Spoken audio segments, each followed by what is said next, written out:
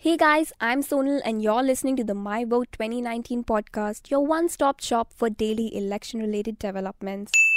In a first, the Election Commission invoked Article 324 and announced that campaigning for the last 9 seats in West Bengal will end on 16th May 10 pm, a day before the scheduled deadline. The state is set to go to polls on 19th May, the 7th and the last phase of elections. West Bengal's CM Mamata Banerjee called the decision unethical and accused the EC of working for Modi. She said that the timing of the ban allows PM Modi to deliver his 2 scheduled election rallies in Bengal on 16th May.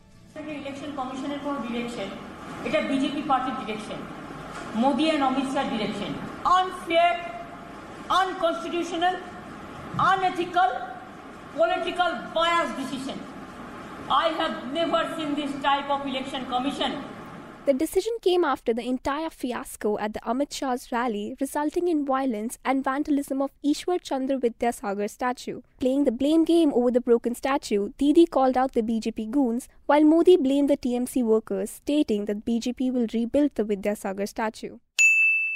In yet another controversial remark, BJP candidate Pragya Singh Thakur called Mahatma Gandhi's assassin Nathuram Godse a patriot and said those calling him a terrorist will be given a befitting reply when the election results are announced. Her remarks come in the wake of Kamala Hassan's comment that Godse was India's first terrorist. The BJP, however, scrambled to control the damage and condemned her remarks, asking her to publicly apologize.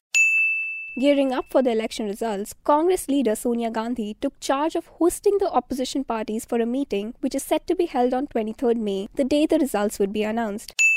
And your last update for the day, the Haryana police booked State Minister Manish Grover and former Congress MLA B.B. Batra for allegedly entering a polling booth without permission and disorderly conduct.